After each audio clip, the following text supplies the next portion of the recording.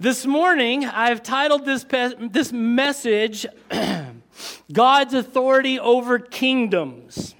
God's authority over kingdoms, and I'm using kingdom in the broadest sense of the term possible. So if you're taking notes, write that down. God's authority over kingdoms. We're going to share communion here in a few moments. So we're starting now, preparing our hearts, getting ready. It's exciting. Amos chapter 7 records 3 visions that God has showed Amos.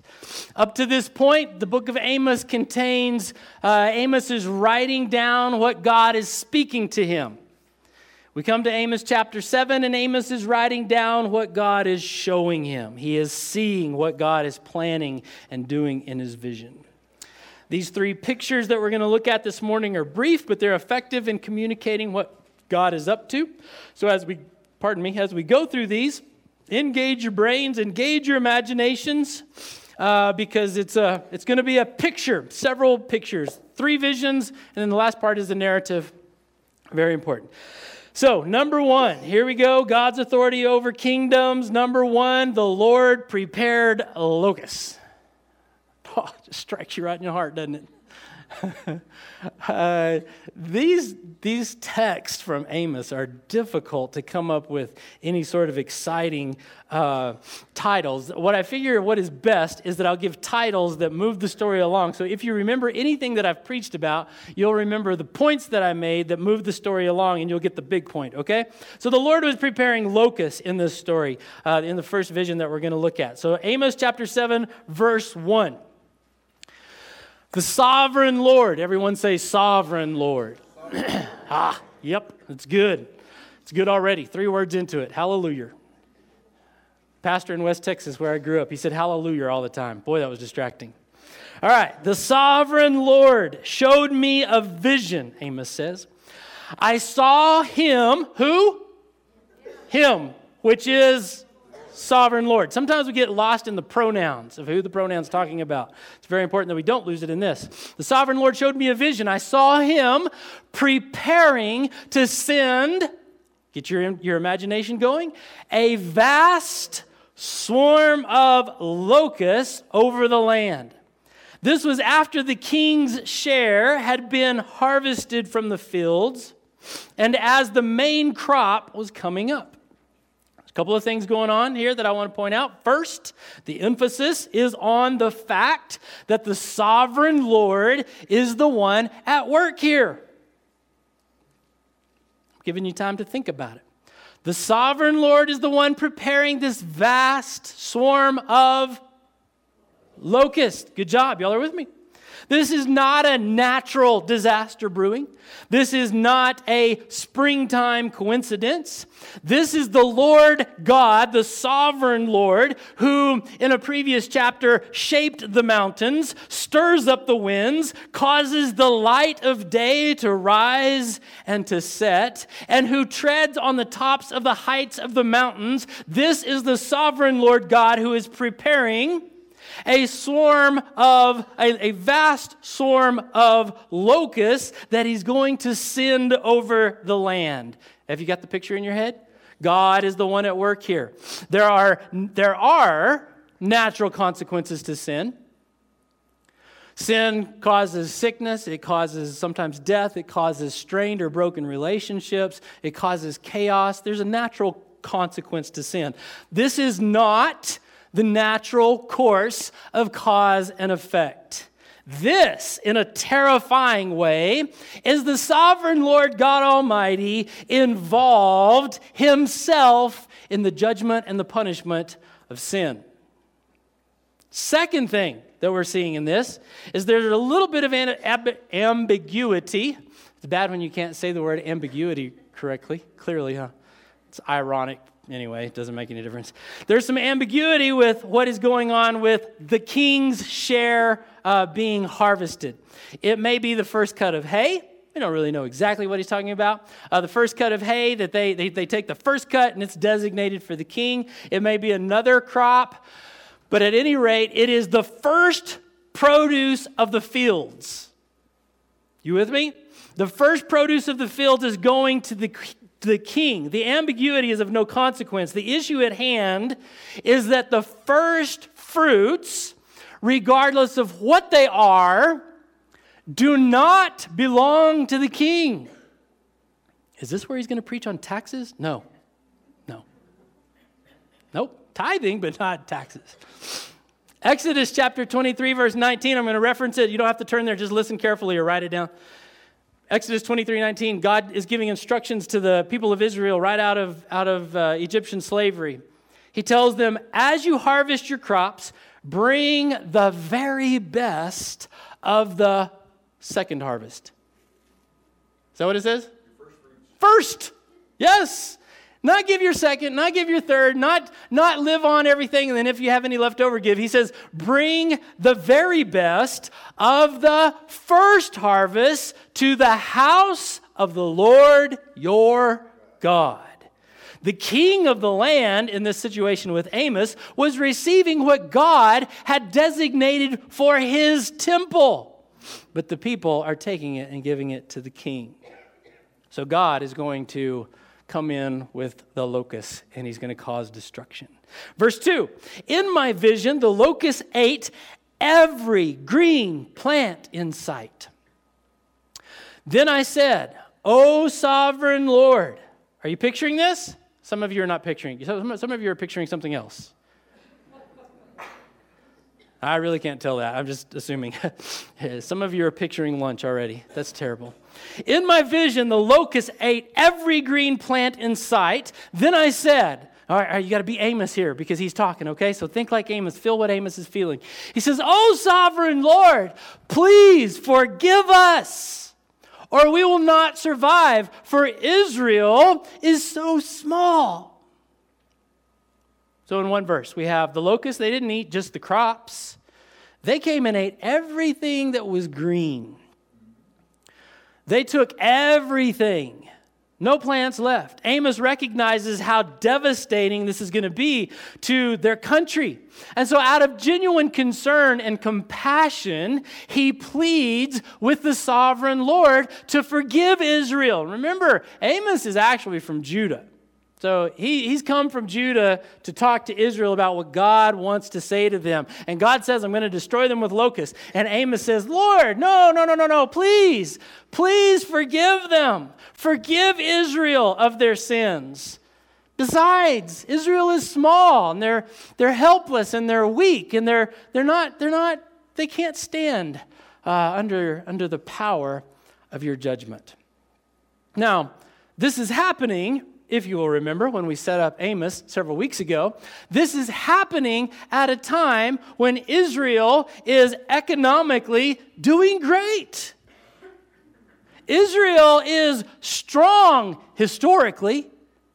They're doing wonderful. They're powerful. They have a strong army. But Amos comes along and he says, Lord, forgive them. Don't put this punishment upon them because Israel is small and weak and helpless. It is because Amos is not comparing Israel now to historical prosperity.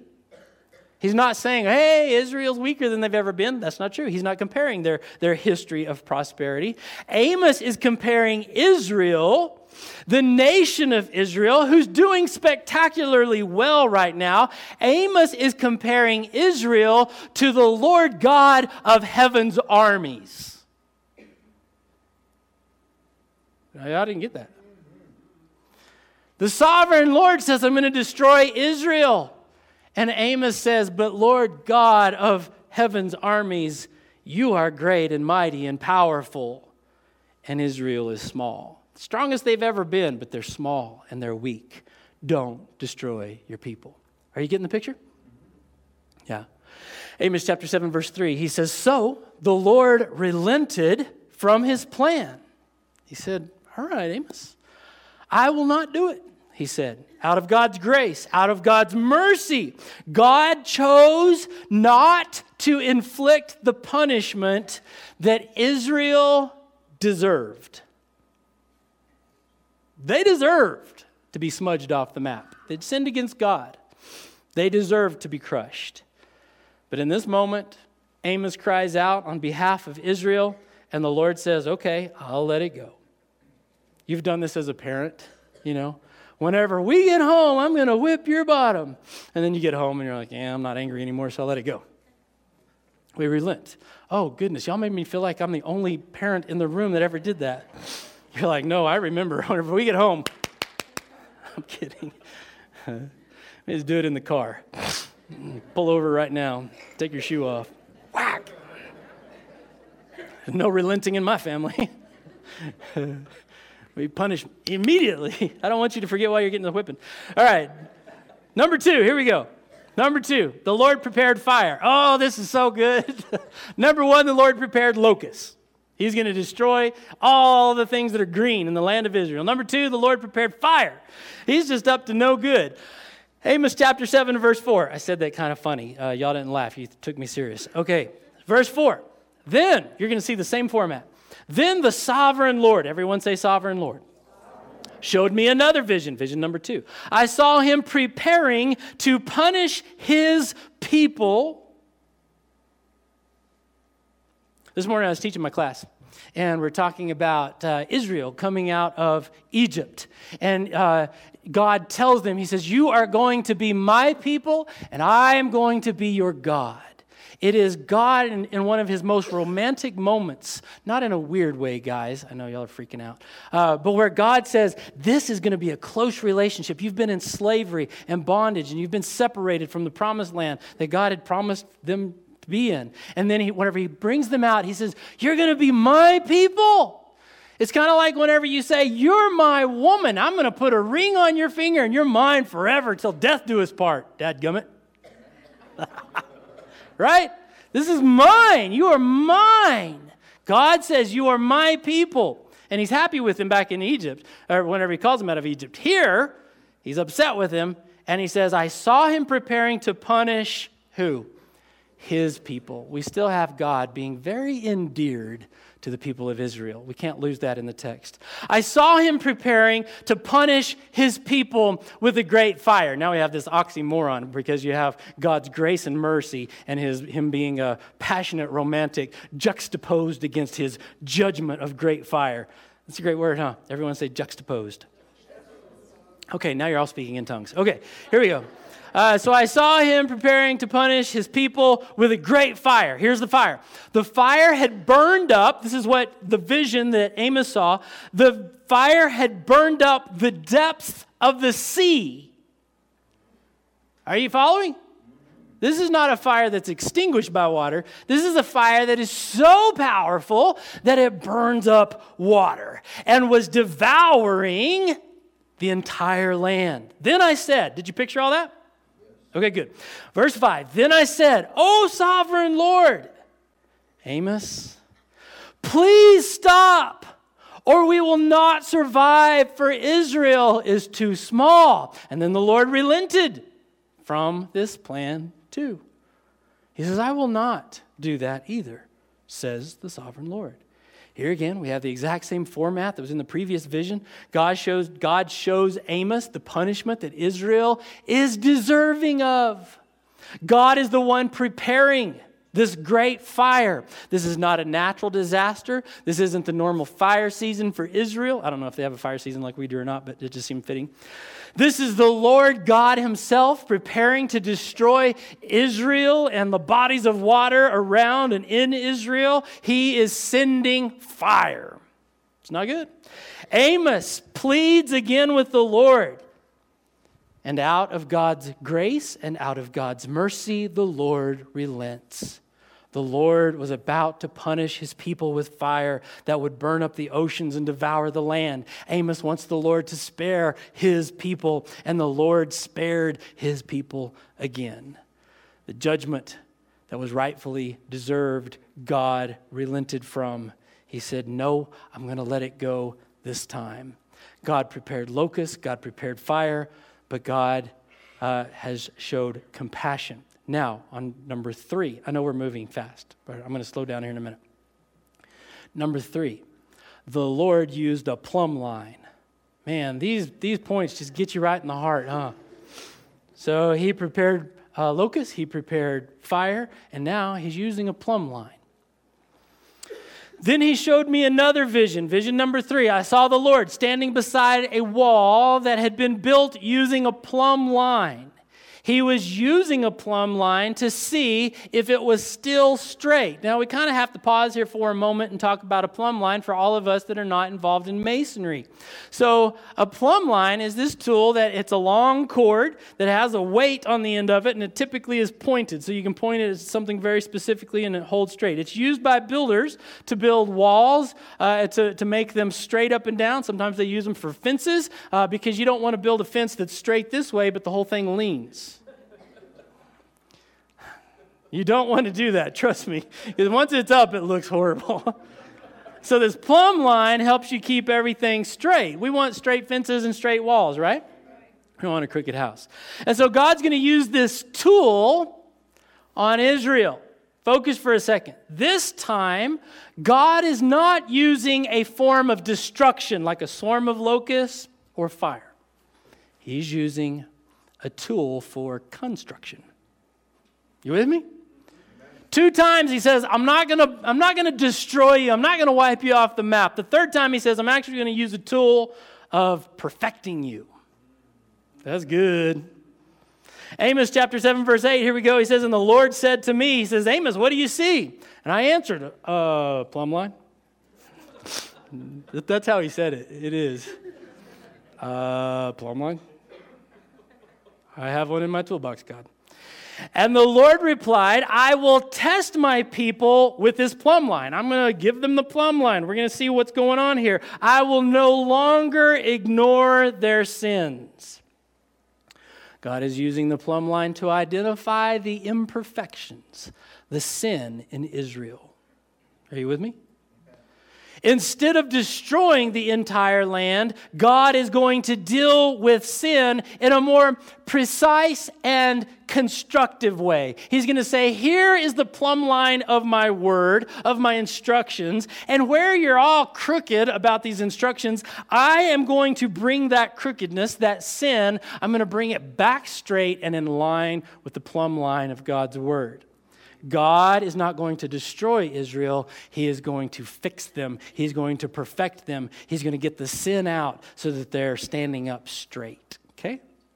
God is not going to allow Israel's sin to continue, but neither is he going to wipe Israel off the face of the planet with this blazing swarm of locusts. Kind of put those together. Anyway, moving along.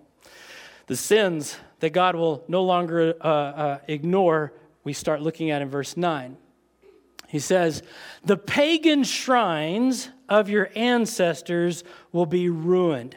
We have this picture, I think sometimes, we have this picture of Israel, the promised land, where Israel comes in and they're God's people and they just live happy, happy lives. And every once in a while they go to Jerusalem, to the temple, and they worship. And other than that, there's nothing hinky going on. Hinky. Right? It's all good. But we talked about in my class this morning that whenever they went in to take the promised land, did they kill off all of the Canaanites like they were commanded to? No. They left some Canaanite places of worship. So now here we are in Amos where we have some problems with these pagan shrines. All right, so the pagan shrines, I'm getting ahead of myself. The pagan shrines of your ancestors will be ruined. So he uses the plumb line and he says, whoa, we got these pagan shrines. It's a problem. And the temples of Israel will be destroyed. What? What's the temples of Israel? We got to figure that out. I will bring the dynasty of King Jeroboam to a sudden end. Okay, we're gonna explain some of this. These pagan shrines, they were probably burial grounds that were used for burying the dead. They'd pile them up, push a bunch of dirt up on them, and then they would go there and they would worship the dead. It was a practice that the Israelites learned from the Canaanites. If they'd killed all the Canaanites, we wouldn't have this problem. But they didn't. They didn't obey. They adopted their pagan shrines, their pagan worship. So now we have a problem. The temples that he's talking about are temples that are set up kind of to worship God. They were set up before the temple was built in Jerusalem. Are you with me? So you have this timeline. Solomon's going to build the temple, but before that, we're going to have these temples are built. These temples of convenience are built. So it may be that God is speaking in general of pagan worship or other places of worship that are not right. But the point is that to the issue of worship, that is either not directed to him or that is worship that is not consistent with the instructions that God has given Israel for worship. I don't know if I made that clear. God is speaking to the issue of their worship. It is either that they are not worshiping him or they're worshiping him incorrectly. The point remains, God is going to destroy. He's not going to relent this time. God is going to destroy all the places of worship that do not meet his standard of perfection. He's got his plumb line. He wants the worship to be straight. He wants his lives to be straight. He wants their obedience to be perfect. He says, I will bring the dynasty of King Jeroboam to a sudden end. The reason this is a dynasty is because way back you have Solomon. He's the third. Saul, David, Solomon. Is that right? Solomon. King Solomon has two sons, Jeroboam and Rehoboam. Jeroboam, the first, had set up these temples for the sake of convenience. It's too far to go to Jerusalem. So in Bethel and in Dan, let's set up these places of worship. I'll read it to you here in a second. Now we fast forward how many ever 100 years to where we're at in Amos. And King Jeroboam II has appointed priests in these unholy places of worship. You with me? So we have these little convenient churches along the way to the real church. And God says, nope, that's not going to work. In 1 Kings chapter 13, verses 33 through 34, tells us that this sin specifically would result in the complete destruction of Jeroboam's dynasty from the face of the earth. It's bookend where we're at now in the story of the Israelite people. It was Jeroboam from the son of the third king all the way through some whole 30-some kings to Jeroboam today. Jeroboam the first, bunch of kings. Jeroboam the second, God says, I'm going to do away with the dynasty of Jeroboams, the kings. Watch what happens. You'll see that God has authority over kingdoms, both physically and spiritually. Big transition here, okay? So he tells them, we're going to use this plumb line. We're going to make sure that everybody's straight. We're going to take down these pagan temples. We're going to take down these other places of worship that are not right, that are not biblical. Number 4, the king over kingdoms. The king over kingdoms. This is where we're headed. Then Amaziah, verse 10. Then Amaziah, the priest of Bethel. Now, we've talked about Bethel since Hosea, right? This is the place that has a temple, has a place of worship that is set up that has what? A golden calf. Then Amaziah, the priest of Bethel, sent a message to Jeroboam, king of Israel. So now you have Amaziah, he's the priest at Bethel.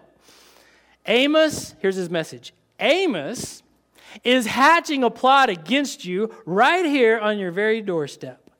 What he is saying is intolerable. It's a word we hear now. He is saying Jeroboam will soon be killed, talking about King Jeroboam. And the people of Israel will be sent away into exile. Can you imagine this picture?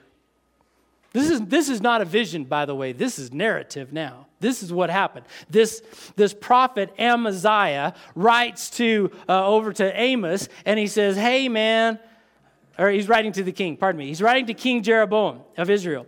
And he says, hey, this guy Amos, this prophet, he's saying bad things. We cannot tolerate his position. We cannot tolerate his prophecies. He's saying that you're going to die. He's saying that Israel's going to go into exile. I don't like it. You shouldn't like it either. Let's get rid of him.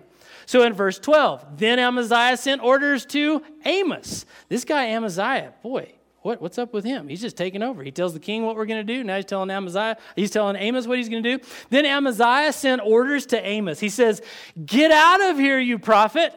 Go on back to the land of Judah and earn your living by prophesying there. Don't bother us with your prophecies here in Bethel. Watch this. This is the king's sanctuary. This is the national place of worship. Stay with me. Amaziah was the equivalent of the chief priest at this place of worship in Bethel. Bethel was the place that Jeroboam the first had set up this golden calf to worship. Following?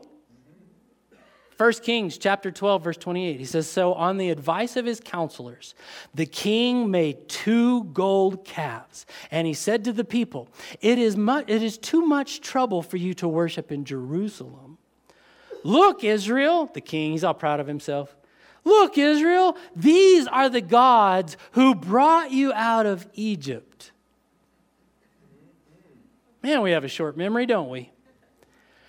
He placed these golden calves, these golden idols, in Bethel and in Dan, at either end of his kingdom.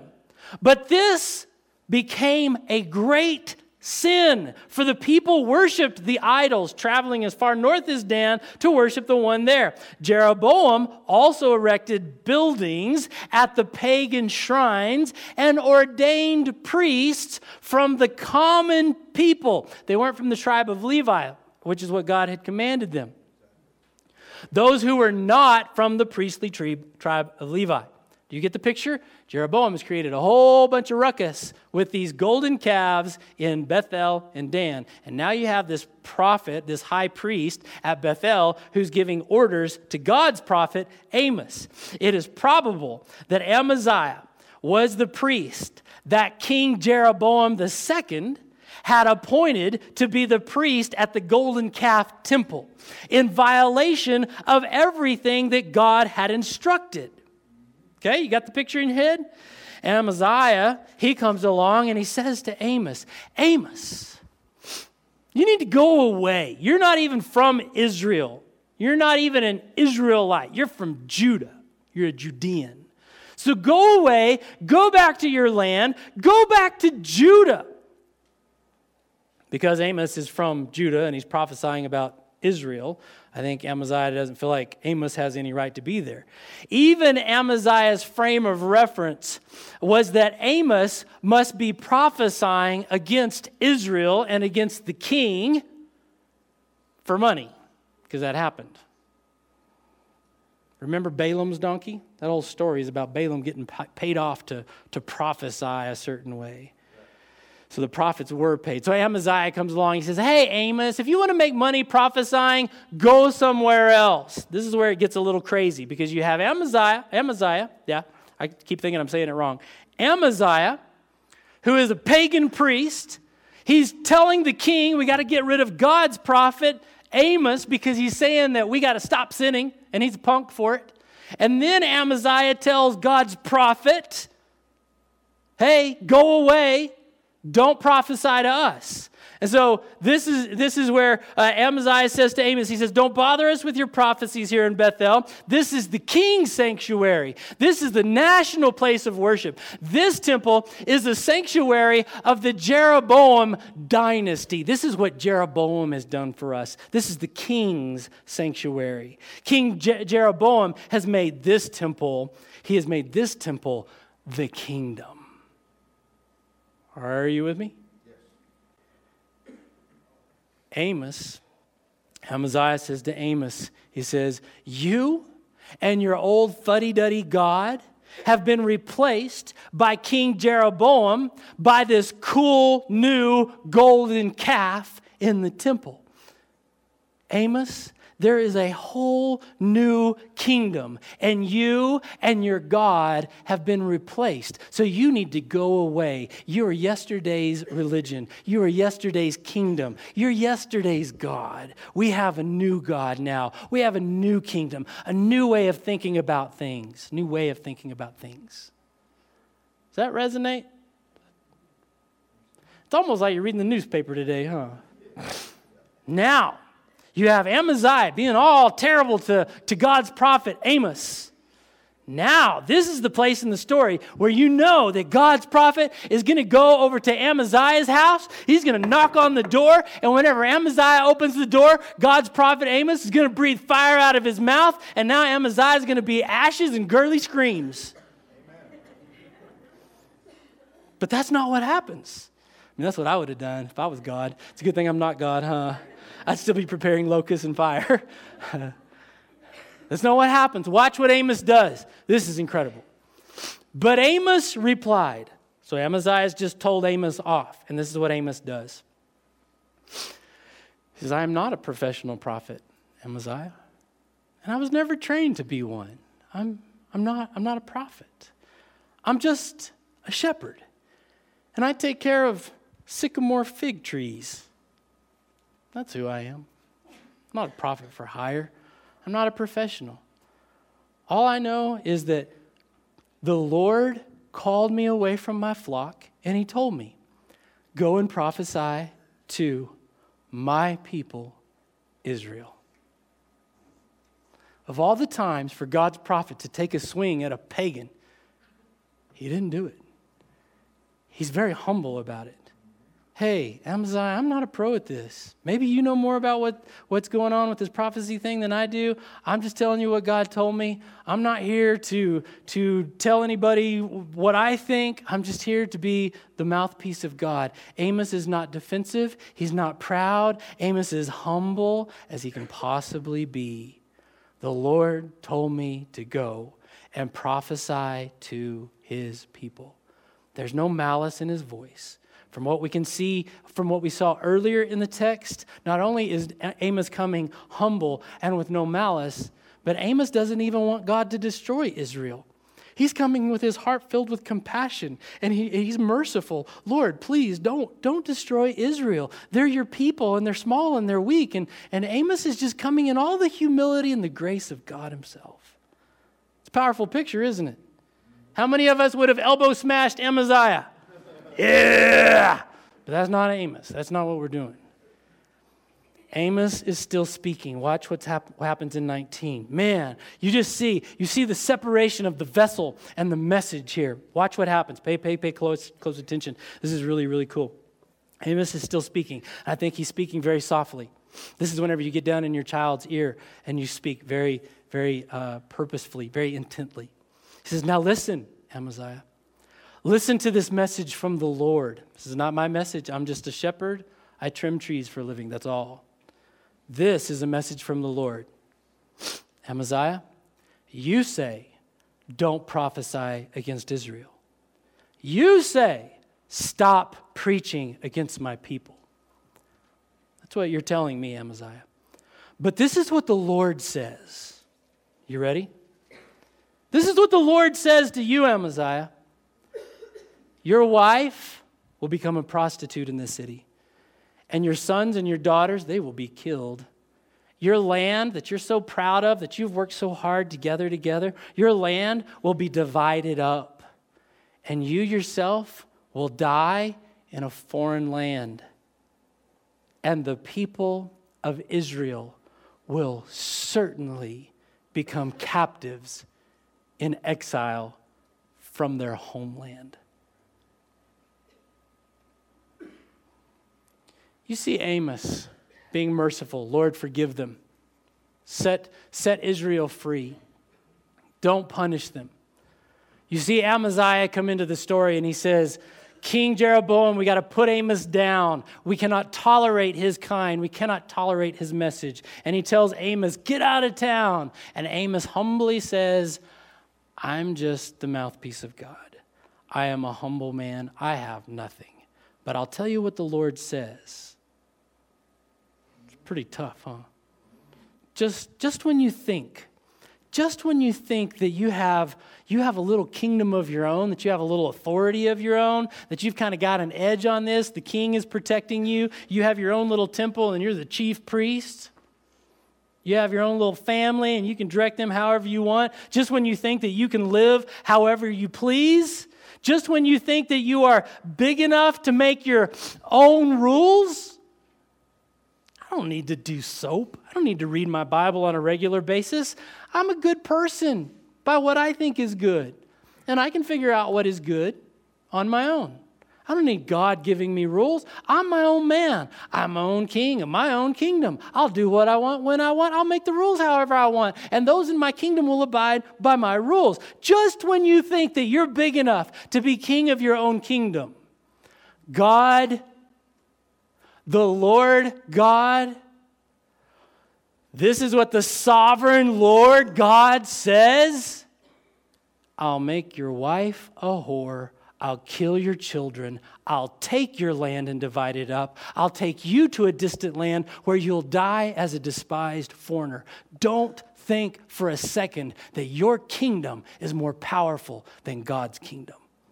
God has authority over all kingdoms. Maybe you've established a little green pad around your house.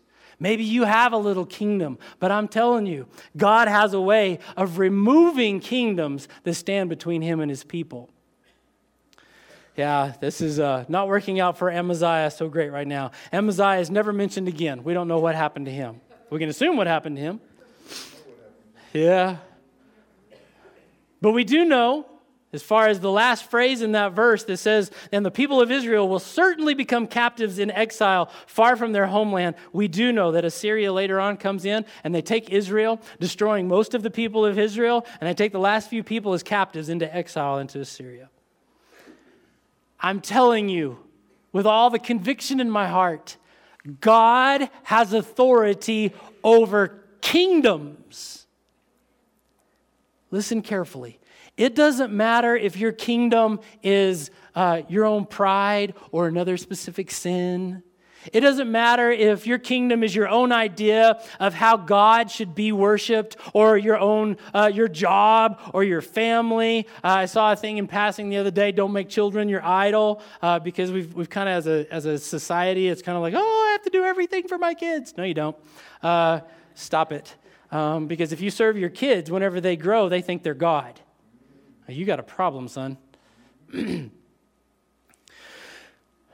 If your kingdom is your family, if it's your house, if it's your possessions, if it's the way you think of your worship or your religion or your ability to define what is good and evil, it doesn't matter what your kingdom is. God has authority over kingdoms. So whatever it is you're worshiping and exalting, your kingdom may be physical, it may be spiritual.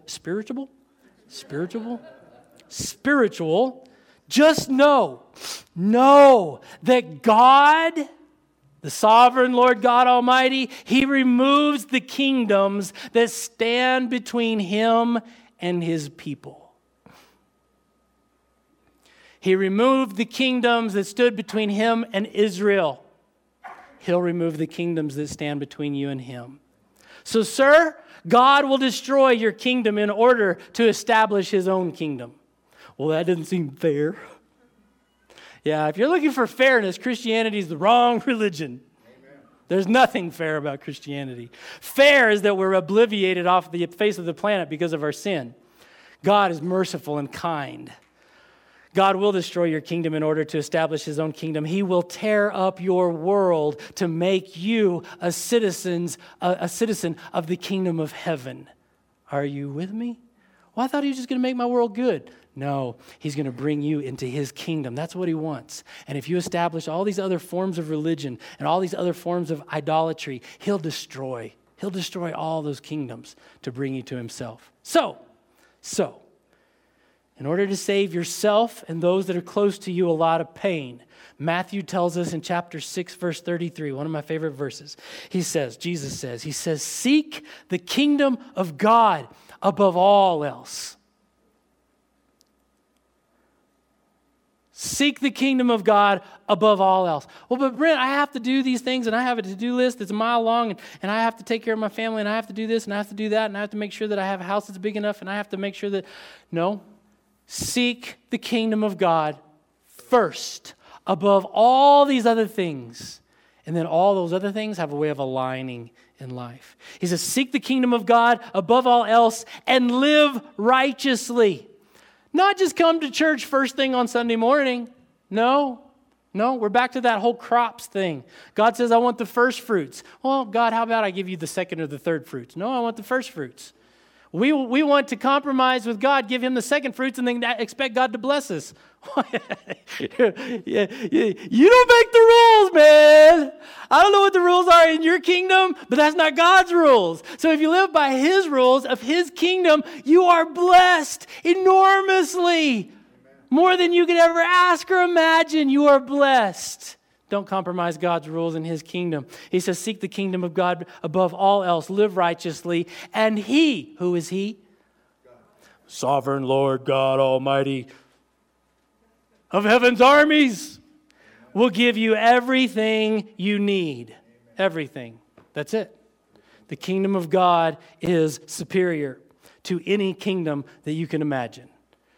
The kingdom of God will get you the best you can get in this life and all eternity.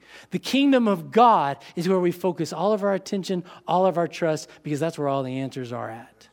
That's where blessing is at. That's where God is at. That's where his love is at. That's where his holiness is at, his mercy and his kindness. Let's bow our heads together. Father, we thank you, Lord, for your word. I thank you that you are a ferocious God who loves your people, with just this great, enormous, and fantastic love. Father, this morning I pray that you will apply the plumb line of your word, that your Holy Spirit will speak into our hearts, that by your plumb line you will point out the places in our lives that we have compromised, that we have given in to idols, things that we love, things that we worship, things that we have set between you and our worship of you. Lord, I pray that you would take away those sins in our lives, take away those idols. Help us to be excellent at focusing our eyes upon you, the author and the perfecter of our faith, and not being distracted with all the other things that go on around us. But Lord, that we look to you in faith for all of the forgiveness of our sins, for your grace, for your mercy, that you would work in us to be glorified and to be praised. In the mighty name of Jesus we pray. Amen.